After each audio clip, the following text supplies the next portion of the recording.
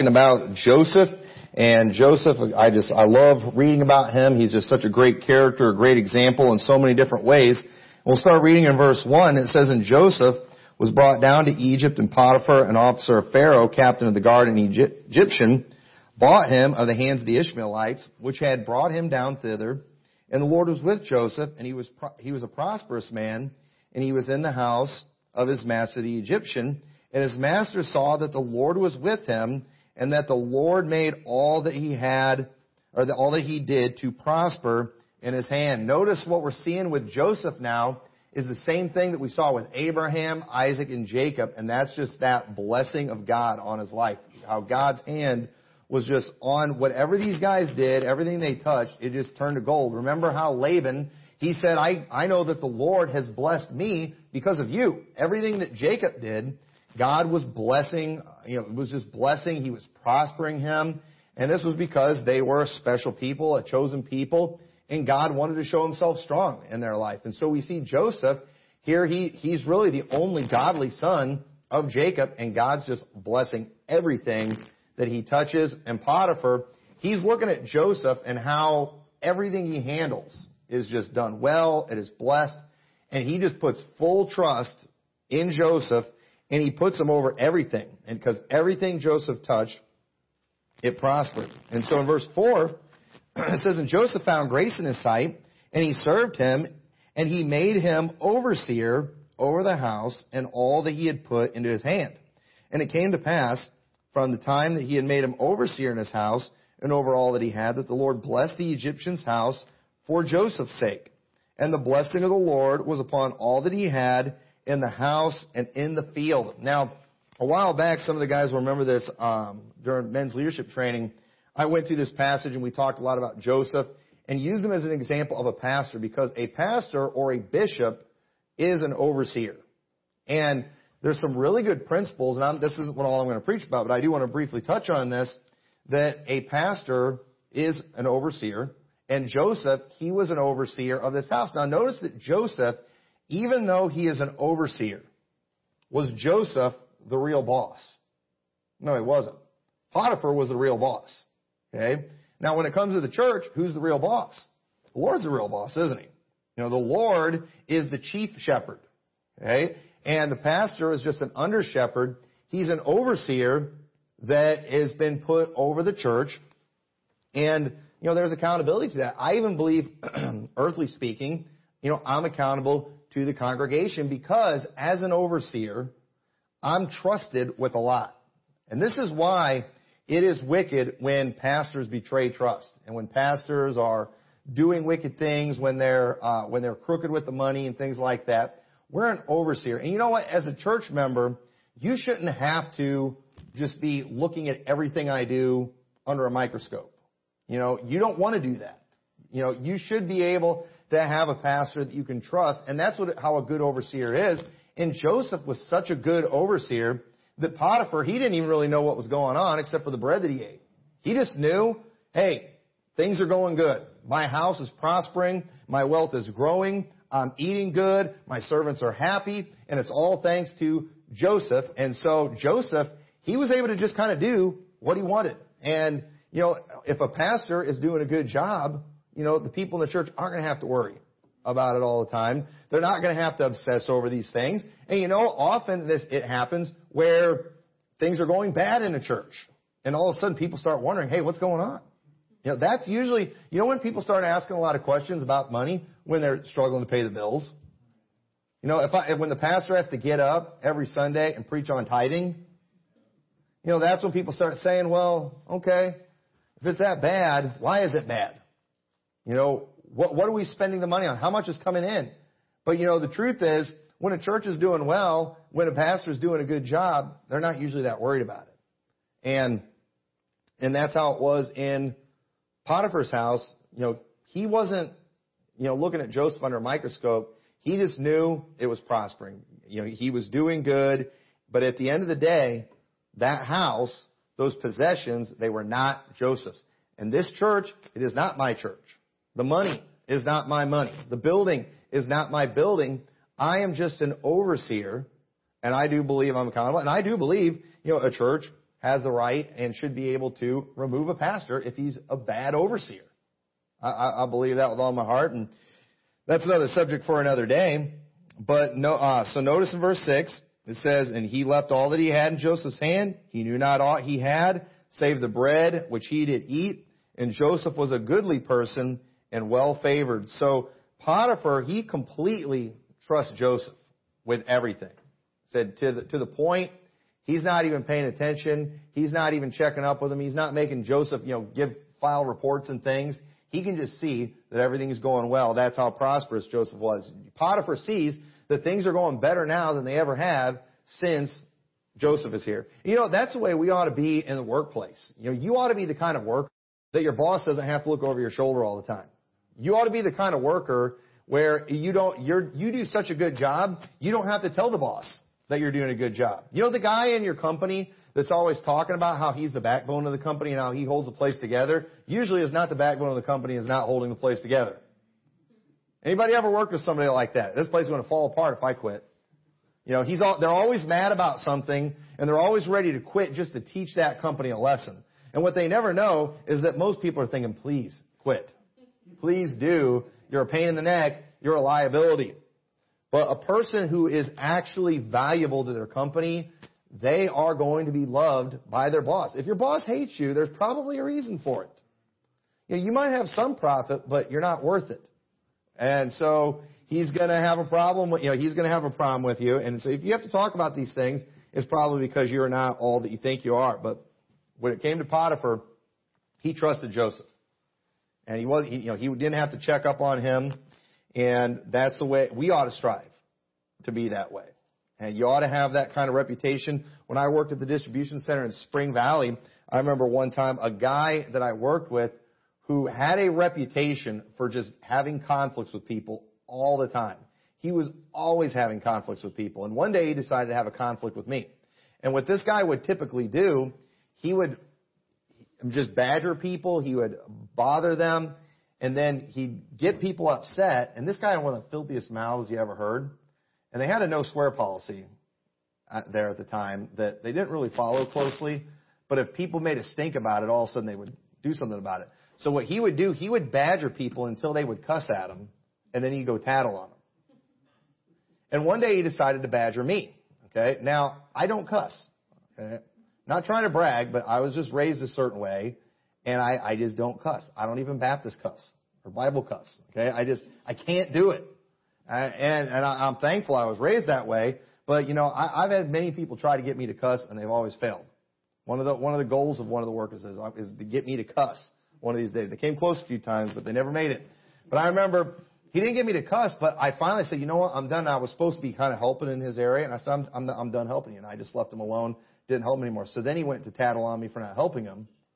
And I'll never forget it because the boss came to talk to me and he was just like, yeah, Chris is upset and, he said, you did this and you're not helping him and all that. And I told him, I was like, yeah, that makes sense. He's like, I was just like, Tommy, really? He's the one you're tattling on today because he was always having conflicts with people. And I didn't get in any trouble because, my boss trusted me.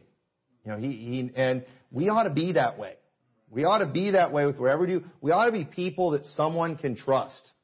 And if you ever want to oversee anything, if you want to be in charge of anything, if you want to be used more in your line of work or your business, you need to be trustworthy.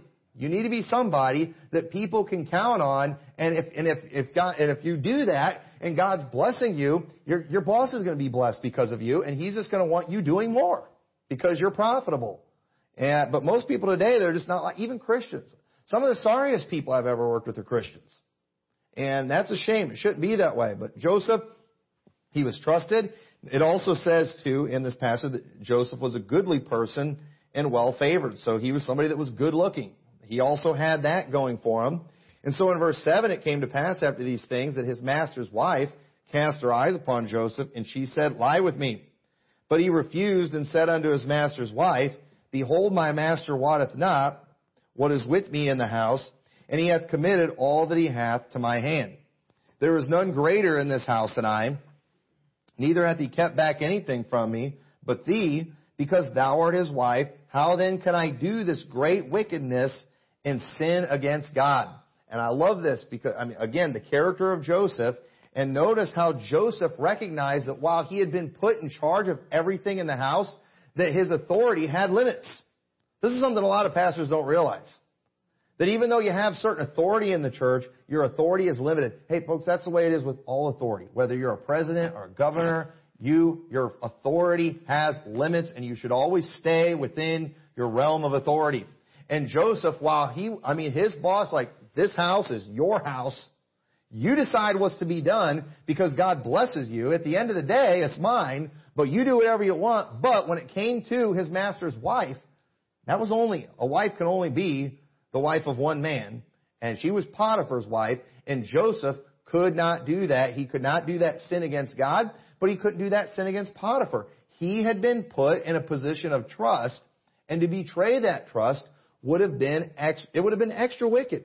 And listen, adultery is a sin no matter what, but this situation would have been worse because of the level of trust that had been given to him. And we need to understand, people who commit crimes in positions of trust, they should be punished more. Pastors should get in a lot of trouble when they turn out to be perverts and child molesters and things like that. They should be in big, big trouble because people should be able to trust the pastor. Everybody knows, even the world knows, that a pastor is supposed to be a spiritual leader. He's supposed to encourage people to do good and to do right. He's expected to be godly and Christ-like in some way. And so people should be able to trust the pastor. We shouldn't trust anybody too much. Don't leave your wife alone with another man just because he's a pastor. Be careful when it comes to your kids and things. But at the end of the day, while I'm not telling you, leave your kids at my house and leave me alone with your kids, you should be able to trust me. In a perfect world, there's not going to be a problem. And I know I don't have a problem in that area, but not a lot of people thought that about their pastor, and it turned out to be false. And let me tell you something. When that kind of thing happens, these guys should be punished to the max. They get off way too easy. And same thing too with police officers. You should be able to trust the police officer. And when these guys abuse their power, when they abuse their position, I'm telling you, man, they ought to come down on them hard. It's a very wicked thing to do. Betrayal is a horrible thing. And, I believe that's one of the reasons the betrayal of Judas was so bad. Not just because it was Jesus that was betrayed, even though that does make it worse. Because, if you or I get betrayed, we ask for it sometimes, but Jesus did nothing wrong. But notice in Luke 22, you don't have to turn over there, in verse 47, it says, "And while he yet spake, behold, a multitude, and he that was called Judas, one of the 12, went before them, and drew near unto Jesus to kiss him. But Jesus said unto him, Judas, betrayest thou the Son of Man with a kiss?" Now why did he say that? Because if the fact that Judas was able to approach Jesus like that, get close to him, and kiss him, shows that he is a close friend of Jesus. Because you can't just get that close with anybody, can you? We all kind of have our bubble, don't we? And, when people invade that bubble, we all get nervous, don't we? But there's some people that are allowed to invade that bubble. My wife is allowed to invade my bubble. My kids, they can run up and, grab me and hug me and get close to me and things like that. But, not everybody can do that. Okay? Now, you all can get a little closer before I get nervous. Like I said, you can come and shake hands, pat me on the back. I'm not going to be nervous or weird or anything like that. You all are able to get closer to me than a stranger can. For example, if I'm out walking the street and somebody starts getting, within a certain distance, I get a little nervous. In fact, I was just walking over to Casey's yesterday, and there was this girl, a teenage girl that was walking over there too, and she was going slow. She was kind of on her phone, and I've only got one path I can go. But I was kind of getting close, and I could tell, I was like, this is probably going to make her nervous. And so I was like trying to go a different way and trying to cross the street. And it was like all of a sudden she realized I was behind her, and it was like she got freaked out because she thought I was following her or something. And I was probably I didn't even get within 10 feet, but she was just walking in an area where there's not a lot of foot traffic. And I just happened to be going there at the same time, and it kind of made her nervous. And so we all know how, we all need distance, all right? There's always been a social distancing, even before social distancing, wasn't there? There was it wasn't 6 feet, but you weren't supposed to get too close before it was socially awkward. Okay? And so Judas is able to just come right up to Jesus and kiss him. That shows a closeness there. And for Judas to use something like that to identify Jesus to the Roman soldiers so they could go and arrest him, that was dirty. That was dirty. It would have been better if he'd have been standing there with the Roman soldiers and be like, he's that guy over there. That one standing there on the left or something like that. That would have been better. But the way he did it too, and then it looks, because I guess he did it too, probably trying to look like he wasn't betraying him. Because he knows the soldiers are going to come and arrest Jesus. He can act like he's just one of the disciples there, but Jesus knew what was going on. Jesus knew he was pointing him out, betraying him. And when Jesus said that, I believe he said that with pain in his heart, to think that a close friend like that would do something that wicked. And that betrayal of Judas, that's what he's known for. Betraying Jesus. And so betrayal is a horrible thing. Joseph, him taking advantage of this situation when he had been left with the amount of trust that he had been left, would have been a very wicked thing to do to his master. And Joseph, he had too much character. He would not do something like that, and he didn't do something like that. So when we allow people certain access, or when people allow certain access into their lives, we should never use that against them. Okay? And that is very hurtful when you do that. When somebody invites you to their house, okay, that shows a certain level of trust. It would be wicked for you to just go over to somebody's house. They invite you over as a friend, and then you decide, you come over to my house and you're like taking pictures and videos and things so you can try to expose me to my enemies. You know how messed up that is? That's betrayal. I allowed you a certain level of trust. And then what'd you do? You go in my bathroom and you're taking pictures of our medicine cabinet, trying to see what pills we're taking. So you can post it on social media. That's none of your business. We don't even have a medicine cabinet. But I guess we do in the new bathroom, don't we? But there's no pills in there. But that's just dirty, isn't it? That is a dirty, dirty thing to do, and you shouldn't do that. And so, verse 10, it says, "And it came to pass, as she spake to Joseph day by day, that he hearkened not unto her to lie by her, or to be with her. And it came to pass about this time, that Joseph went into the house to do his business, and there was none of the men of the house there within." And we do want to be careful about allowing ourselves to be in compromising situations, okay? I've heard people preach against Joseph in this part. I don't think Joseph was at any fault here. I think he wasn't expecting it. I think it just happened. And there probably wasn't anything he really could have done about it. In fact, chances are Potiphar's wife probably made the arrangements for this to happen so she could sabotage Joseph. And so, understand that, there might be times where you just end up in a compromising situation. But if you find yourself there, do what you can to get out of it. Because you never know what could happen. And so it says in verse 12, "And she caught him by his garment, saying, Lie with me. And he left his garment in her hand and fled and got him out. And it came to pass that when she saw that he had left his garment in her hand and was fled forth, that she called unto the men of her house and spake unto them, saying, See, he hath brought in a Hebrew unto us to mock us. He came in unto me to lie with me, and I cried with a loud voice. And it came to pass, when he had heard that, I lifted up my voice and cried, that he left his garment with me and fled and got him out. And she laid up his garment by her until his Lord came home." So this woman was so aggressive. She literally grabs a hold of him. And I love what he did there. He left the garment in her arms. It'd be like if somebody grabbed my suit and I just, took off running and left the suit in your hand. The Three Stooges used to do that all the time. When people grabbed them, they would leave their suit behind and just take off running. And every time I read this story, I think of the Three Stooges. It just shows how carnal I am. But listen, I'm going to get in trouble for saying this. This is 2020, but you know what? Sometimes women lie about rape. Okay? Now, I do want to say this. we do have a story in the Bible where we have a very aggressive woman who's 100% at fault and a very godly man who is 100% innocent. However, this type of situation, I do not believe, happens every day. And every preacher that falls into sin these days and does something terrible, he tries to act like he's a Joseph. And it's just not the case. Okay? First off, these guys don't even run. They always fall. And then they still want to compare themselves to Joseph. They act like every woman out there is Potiphar's wife. And listen, there's Potiphar's wives out there, but they're rare.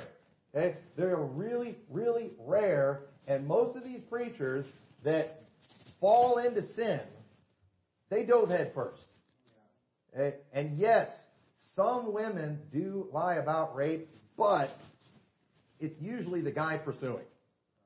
And I'm sorry, I don't believe a lot of these stories these guys tell. I think a lot of them, they try to use a story, and they try to pretend they're Joseph. But folks, Joseph was an amazing man with amazing character. He's a very exceptional individual. He's somebody in the Bible. We don't see anything negative about this guy. Most men probably would not have done what Joseph did in that situation. I mean, I'd like to think I would. I'd like to think all of us would. But, we don't know. This was a very big deal that Joseph said no in this situation. And I'm sorry, these men that are getting in trouble, that are getting accused, they're not Josephs. 99 times out of 100, I don't think they're Josephs. But boy, they sure love to act like they are. And I find it revolting. And again, pastors that get busted for adultery, they should never be restored to a pulpit. I just saw a sermon clip where Cameron Giovanelli was preaching and talking about how, we can restore people, but he's like, but not to here. Talking about not being restored to the pulpit. And I'm thinking, why didn't you follow your own preaching? And even after he got busted, he still goes to be a president of another Bible college somewhere. I mean, it's amazing the hypocrisy that's out there. And all these preachers, they all think they're Josephs. But you know what? I've never been in a situation like this. I hope I never am. But this is another interesting thing, too. When I was ordained, there was a bunch of preachers that privately first went and they asked me questions. And I remember one of the things that was brought up in my ordination by one of the pastors is he said, I believe for every man of God, there's going to be a Potiphar's wife out there. The devil's got a Potiphar's wife out there. It's going to try to trip you up and try to get you to fall in sin. And they were telling me about the importance of, staying close to my wife and, being, above reproach and all that kind of thing. And they were all in like, that's right. I'm thinking, and here I am now, 40. I haven't had a Potiphar's wife. Yeah, and I hope I don't ever do. Maybe I'm just not as, well favored as Joseph, so I don't have to worry about it.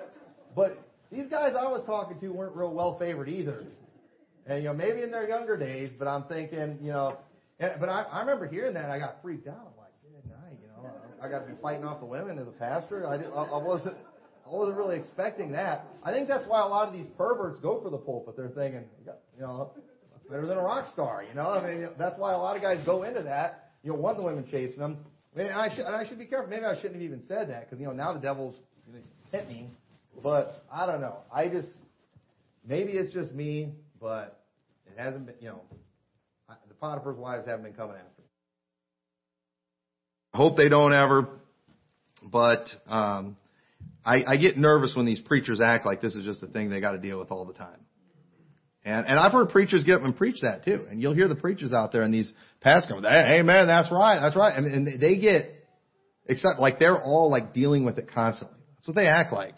And I've always thought that was so weird. I don't get it. But we do want to be careful though, because in our culture today, the women are automatically believed.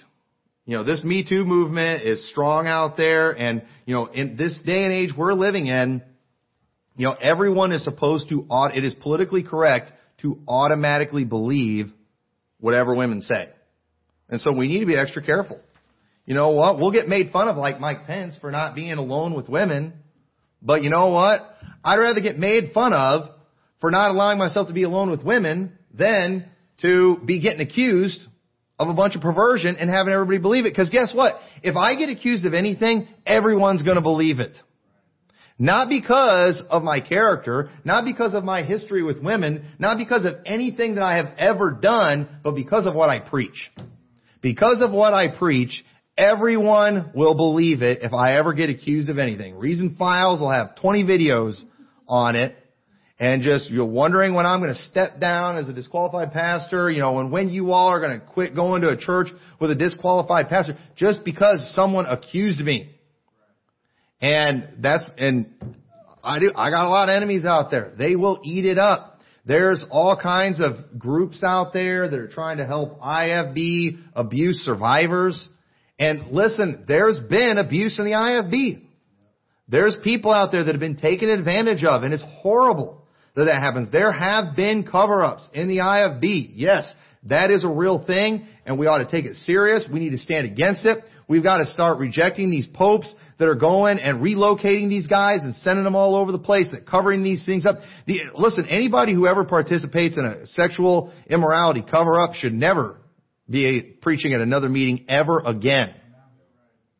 And the fact that people still go to something like the Preacher's Delight Conference down in Florida, it's one of the things that's wrong with the IFB.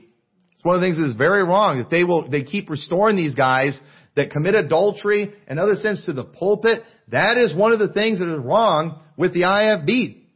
And a part of me, I get it why the Phil kids are like, what, I've had enough of this. I'm not IFB anymore. I want to change their name. I get it to a certain extent, because it makes me nervous sometimes, because it's like if they're going to keep doing this kind of junk, it's going to get associated with us. Even though I've been in church for 40 years almost now, and I have never even been in a church or a part of a church or close to a church where that type of thing has happened. And I thank God for that. I mean, I've never even been to a church where there's been an accusation of anything. I'm thankful for that, but because we have that name, Independent Fundamental Baptist, we use that name, IFB, everybody's going to believe it. So folks, you know what? It might be a little inconvenient sometime. It might be a little weird. If you're not able to come to the church when you see I'm here, if I'm not able to go to if I'm never going to be alone with any of the women, but that's just the way it's got to be. You got to understand that you got to deal with it. Ladies, if there's something you need to do here at the church, you know what you can do? You can call my wife and let her know. You don't need to be calling me. You don't need to be texting me. We don't need anything looking weird. We don't need anything that could be perceived the wrong way. And you need to let her know. That way, if I need to, I can leave, because we don't need our cars here at the same time. We don't need things looking bad. Understand, because one, there is danger, there is temptation. I'm capable of falling just like anybody else, but I think we need to be more scared just about accusations. So we're going to be picky about this stuff, because this accusation, this false accusation where Joseph was 100% in the right, she was 100% in the wrong, you know what? It landed him in prison for a long time. And you know what? I'm not doing no time. Okay? I'm not going to jail. Okay? And so we're going to do everything we can to protect our testimony. I want to protect my image. And if I have haters out there, I want it to just be because of what I preach, not because of what I do. I'm fine with people hating on me because of what I preach about the homos. I'm fine with people hating on me because of some of the doctrines that we preach. And you know what? But if people are hating on me because of what I've actually done, there's no rewards for that. No rewards for that. And so look what it says in Titus 2 verse 6. Titus 2 verse 6, because there's a lot of people out there too. They want to blame. This is one of the things that irritates me. The people who act like they're standing up against the abuse and cover-ups in the IFB. Those same people always want to blame dress standards and the doctrines we preach on the perversion. Even what we preach about sexual purity, they like to blame those things on why there's perversion in the IFB church. I don't know how they connect these things, but they do. It's because, again, at the end of the day, even a lot of these IFB survivor groups, they mainly hate us for the doctrine. That's mainly why they hate us. And so what they'll do, they'll find a preacher, an area where there is fault, and then they exploit that, and they use it to attack our doctrine. And that is out of line. That is wrong. I don't fall for that. When you are going to go and you're going to start acting like all indignant about a pastor being an adulterer, and then I see you out there supporting homos, I don't believe that you really care about sexual purity. You know what? I think you're a flaming libtard is what I think. And that you're just trying to use that because you hate what we preach about the homos. That's what I think, is you're going to go find that one bad apple out there, 1 out of 100, or I don't know what the percentage is, and you're going to use that because these people are libtards. A lot of these women, every time they're out there bashing the IFB, whenever they talk about God, it's always with a little g. Why is that? You know why? Because now they're atheists. And they really hate God. They hate what we teach, but that looks bad when you're attacking God and when you're attacking a religion. So what they do, they go and they'll find that one bad apple and they exploit that. But what they really hate us for is what we teach. Don't ever forget that. But it says in Titus 2:6, young men likewise exhort to be sober-minded in all things, showing thyself a pattern of good works. In doctrine showing uncorruptness, gravity, sincerity, sound speech that cannot be condemned, that he that is of the contrary part may be ashamed, having no evil thing to say of you.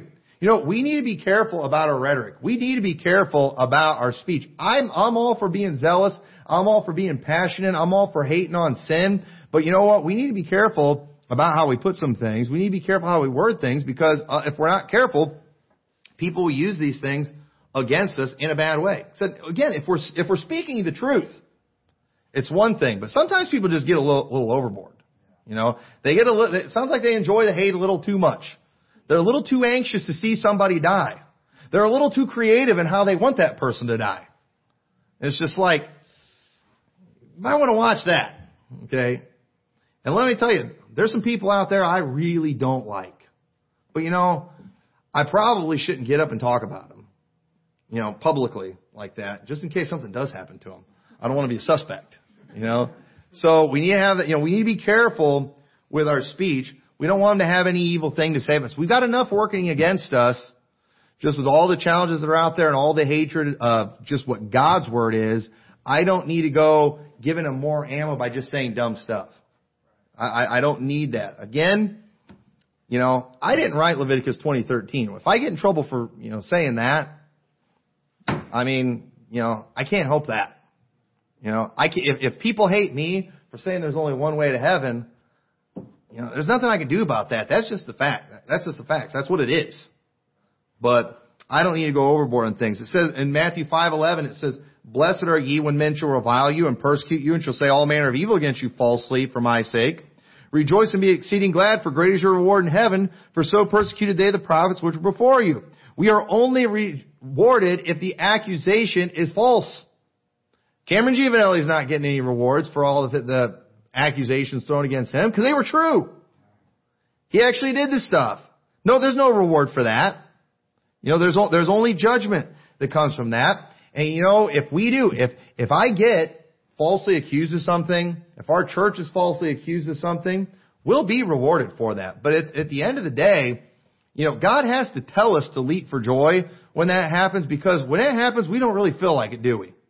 And do we really want to get attacked and persecuted just because we were saying dumb stuff? Or because we just were careless?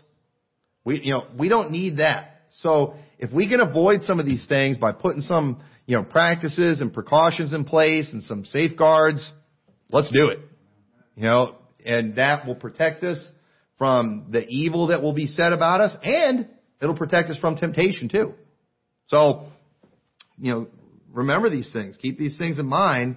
It says in 1 Peter 4:14, if ye be reproached for the name of Christ, happy are ye, for the Spirit of glory and of God resteth upon you. On their part he is evil spoken of, but on your part he is glorified. But let none of you suffer as a murderer, or as a thief, or as an evildoer, or as a busybody in other men's matters. Okay? It's okay. We get rewarded if we suffer for Christ, for righteousness. But we don't get rewarded when we suffer for evil doing. A lot of people do bad stuff they suffer for it, and then they act like they're victims. They act like they're being tested by God. They claim Romans 8:28. And it's like they get thrown in jail for robbing a bank. Well, we know that all things work together for them who love God, them who are called according to His purpose. Really? God called you to go rob that bank? Really? You love God, and yet you're violating His commandments? That doesn't apply to you, buddy. I'm sorry, that's not the way that works. You molested that kid, or you messed around with that woman that wasn't your wife, and now you're suffering for it. You're not going to be rewarded for that. You are not suffering for righteousness' sake. You're suffering for unrighteousness' sake. And there's no rewards for that. You just get to suffer and deal with it. And deal with it like a man. So some people are just suffering because they're bad. So verse 17. And she spake unto him according to these words, saying, The Hebrew servant which thou hast brought unto us came in unto me to mock me. And it came to pass, as I lifted up my voice and cried, that he left his garment with me and fled out. And it came to pass when his master heard the words of his wife, which he spake unto him, saying, After this manner did thy servant to me, that his wrath was kindled. Now, I can only speculate here. But, a part of me thinks there's no way Potiphar believed this story. He was just scared of his wife. There's no way he really thought Joseph did this. But at the same time, it does say his wrath was kindled. And so he might have seen this as a betrayal. I trusted this guy. He was a servant. I've let him live like a king in my house. I did all this for him. And then he turns around and goes and tries to steal my wife. So he might have believed the story. But he could have been given it to his wife. Notice how she said to him, The Hebrew servant which thou hast brought unto us. Okay. What's the woman doing there? Blaming her husband. Okay. Women blame their spouse too. Okay. Men aren't the only ones that do that. And that's kind of a common tactic with the females, is to find a way to, just kind of blame the guy. And so what do we do, men, whenever we're like about to get blamed for something? Any way we can shift the blame, we're going to do it, right? Any way we can get out of trouble, we're going to do it. And so what does he do whenever she's like throwing it his way? That servant that you brought in? This is what he did. And so, I'm mad. Yeah, let's throw him in prison. And that's what she, because she was just angry at Joseph because she was just scorned. She was, shut down, and it bothered her. And let me tell you, what they say, hell hath no fury like a woman scorned. And this woman showed that. Here he does the right thing, and she's willing to let him go to prison over a lie. And this is why, again, the law of God, it fixes everything. If we had a law that if you accuse someone of something falsely, then you get the punishment that they would have received. I think, rape should have the death penalty on it. So if you accuse somebody of rape and it's proven that you falsely accused, not, hey, they accused them of rape, but they couldn't prove it. No, they proved that you made it up. If you do that, then you get the death penalty. Then women aren't going to be, even if, now it's just prison, but even if they would go to prison for something like that, women aren't going to be doing that. You're not going to go to prison if we just can't prove it. Okay? And that's one of the tough things about sexual abuse. A lot of times it happened years ago, and, these predators are smart. They know how to do these things in a way where there is no proof many times. And, that's heartbreaking when that happens. And, obviously people like that should not get in trouble unless it's proved that they were lying. And I think if we did that, that would solve all the problems. But I'm not holding my breath for Congress to pass any kind of law like that. The way it's going to be like when you shoot a guy in self-defense, you automatically go to jail until they figure everything out. And pretty soon it's going to get that way. You get accused of sexual perversion, as long as it's male against female, not being a queer or anything like that. It's just going to be automatic jail until you can prove that you're innocent, which is completely unbiblical and unconstitutional, but it's heading that way. And let me tell you something, in the online world, okay, you're guilty until proven innocent. Okay, you are guilty until proven innocent. I could go out there tomorrow and I could make a fake YouTube profile and leave a comment accusing myself of something, and Reason Files will be all over it making videos about me being an adulterer. I shouldn't say that because some weirdo out there is going to do that. And then all these things, that's how wicked these people are. And it's sad. Another horrible thing that, I guess a group that nobody thinks to yell at. Because, everybody's always talking about, we got to think about the victims. We got to think about the victims. What about the victims? Well, what about those who are making false accusations, making it where nobody trusts the real victims? You know what? The real victims of sexual abuse, they should really hate those people. These women that are always out there crying rape when they weren't raped, they make it so people don't believe it because they're always out there crying wolf. They should hate them as much as anybody else. And so, that's another thing too. Because I actually care about real victims, I am disgusted and appalled by people who make stuff up and throw out false accusations. Those people should get in major trouble. And it's sad that they don't. But anyway, in verse 20, it says, and Joseph's master took him and put him into the prison, a place where king's prisoners were bound. And he was there in the prison. But the Lord was with Joseph and showed him mercy and gave him favor in the sight of the keeper of the prison. And the keeper of the prison committed to Joseph's hand all the prisoners that were in the prison. And whatsoever they did there, he was the doer of it. And the keeper of the prison looked not to anything that was under his hand, because the Lord was with him. And that which he did, the Lord made it to prosper. There's that blessing of Abraham again. There's Joseph. He's a prisoner, and yet he's prospering as a prisoner. And now, what did that look like? I don't know if these guys, chances are, they were probably laborers, and all of a sudden now, because Joseph is in charge of things, they're getting a lot more work done. They're actually accomplishing things. And then the keeper of the prison, he just puts Joseph in charge.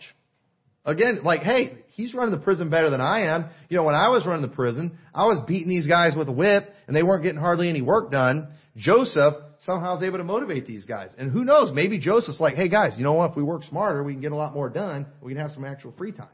And then all of a sudden, I don't know what all happened, but Joseph, he obviously had a great deal of wisdom. We're going to see later what he does to help Egypt get through the 7 years of famine that was coming. He was a very wise man, and he was very good at what he did. And at the end of the day, God was just blessing him in everything that he put his hand to. And you say, well, how could God be blessing him in this situation? He's in prison. But, spoiler alert, this was necessary so he could eventually stand before the king. Were it not for Joseph spending that time in Potiphar's house, if it weren't for Joseph going to the prison, he would have never had that opportunity. That chief baker or butler, whichever one it was, would not have known, hey, there's a guy in the kingdom that can interpret dreams. Joseph wouldn't have been able to interpret that dream and literally save Egypt and save his whole house. But God knew all this was coming. So even though there were some bad situations here and bad circumstances, God allowed Joseph to go through Potiphar's house. He allowed him to go through that time in prison, but God still blessed everything that he did. And while I'm sure, things were better for Joseph in many ways back when he was at home with his father, his time in prison probably wasn't that bad if things are prospering and things are going good.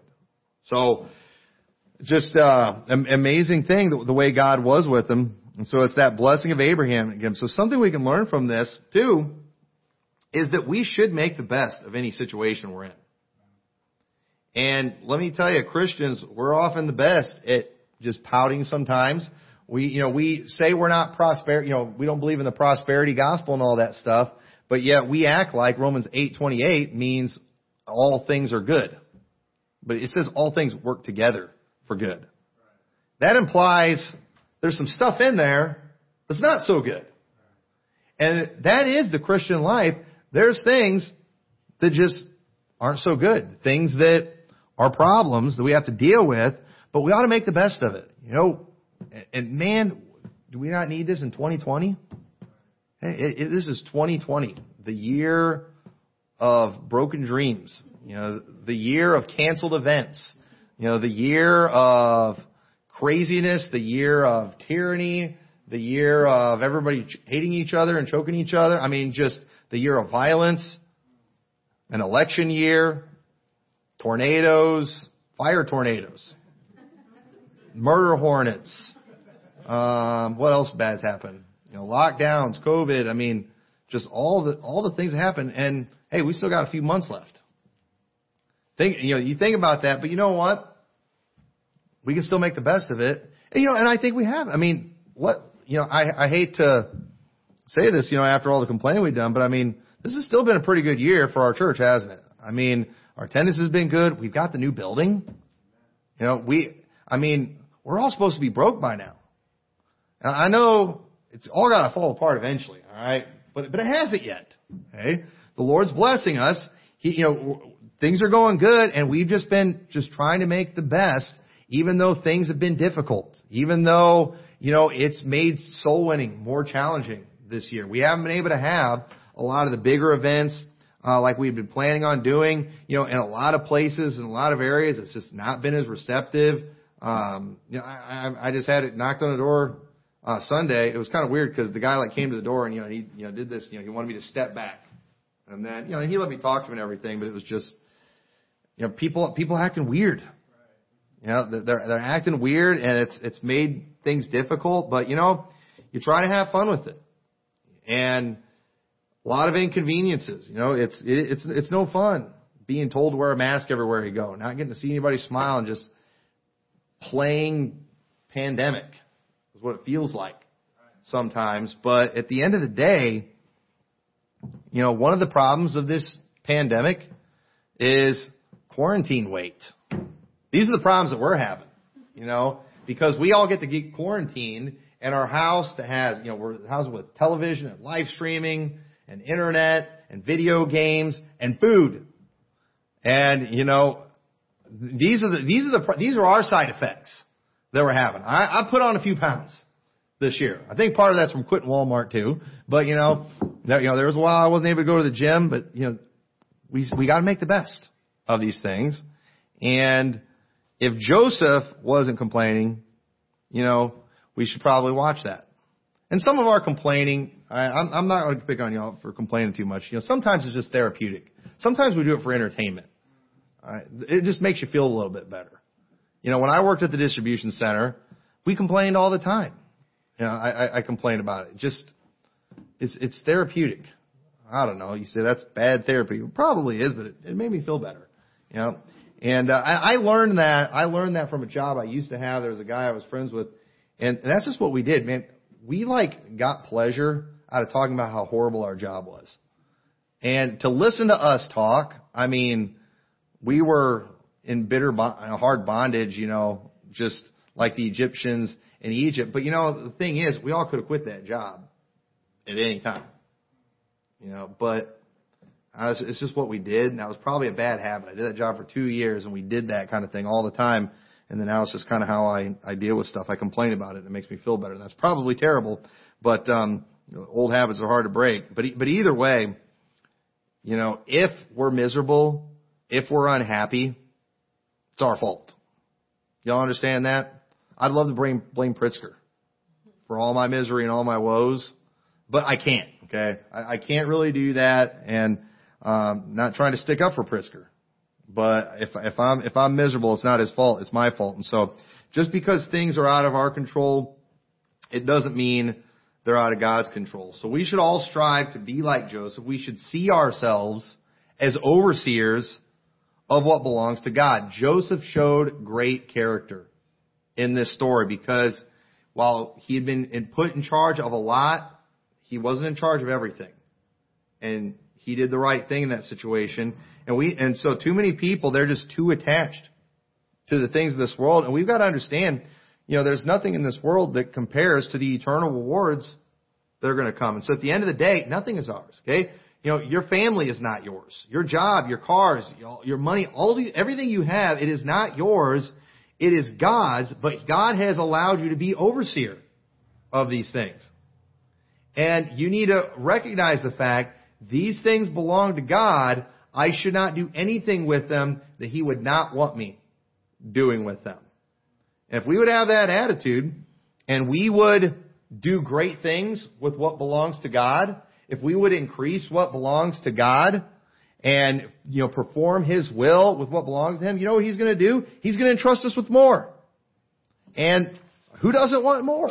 Hey, we're also Americans. We want more of everything. We want super duper size, French fries. We want, 62-ounce Cokes. We want 95-inch TVs. That's kind of how we are as Americans. Well, maybe we could get more from God if we would have that attitude that it's His. Let's use it. Let's multiply it. It's not mine. I'm just an overseer. And I'm okay with that. I'm okay with it not being mine and just be in charge of it. If you lived in a multi-million-dollar mansion and you wanted to make me overseer of it and I got to live in there like it was my house, I wouldn't care that I didn't own it. I wouldn't care that it wasn't my name on the deed. It should be cool I got to live there. And you know what? The Lord has given me a great wife. He's given me 7, almost 8 now, wonderful children. And at the end of the day, they're not mine, they're His, but I get to enjoy them. And I'm okay with that. I'm okay with that. And so I need to make sure I don't do anything with them, though, He wouldn't want me doing. That's against His will. And that needs to be our attitude. So great lessons from Joseph. So let's pray. Dear Lord, we thank You so much for Your word. We thank You for this wonderful example of Joseph that we see in Your word. I pray You'll help us to be like him. Help us to realize everything we have belongs to You, and we're just overseers of it. And I pray we'll use what You've given us according to Your will and for Your honor and glory. In Your name we pray. Amen.